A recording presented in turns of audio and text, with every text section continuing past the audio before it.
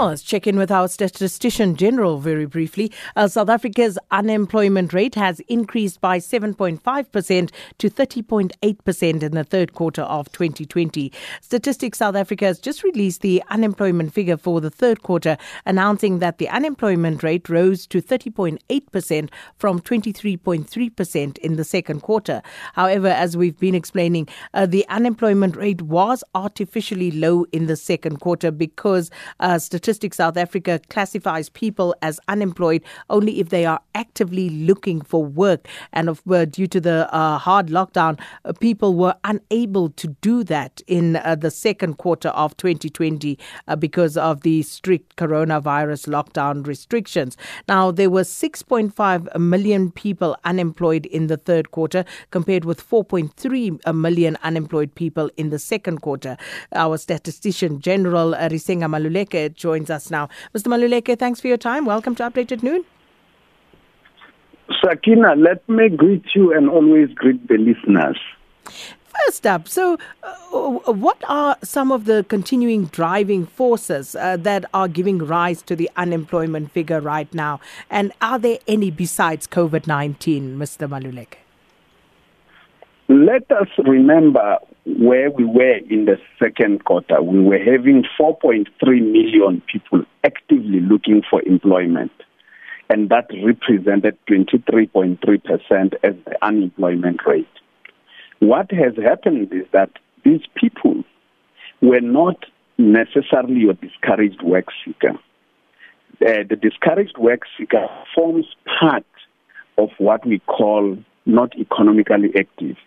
But there are other categories, including those that can emerge from quarter to quarter. And in the second quarter, we had a lot of people in other not economically active, largely driven by the COVID-19 restrictions that we experience like any other country in the world. Having said so, about 2.2 million people moved out of that category of not economically active because they were seated at home to start now actively looking for employment.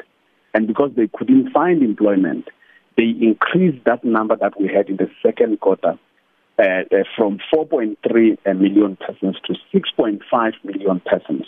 And these 6.5 million persons are the ones that represent the 30.8% as the unemployment rate.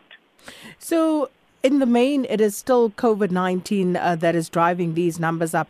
In terms of companies and the fact that they've been closing down, how has that contributed to this number, Mr. Maluleke?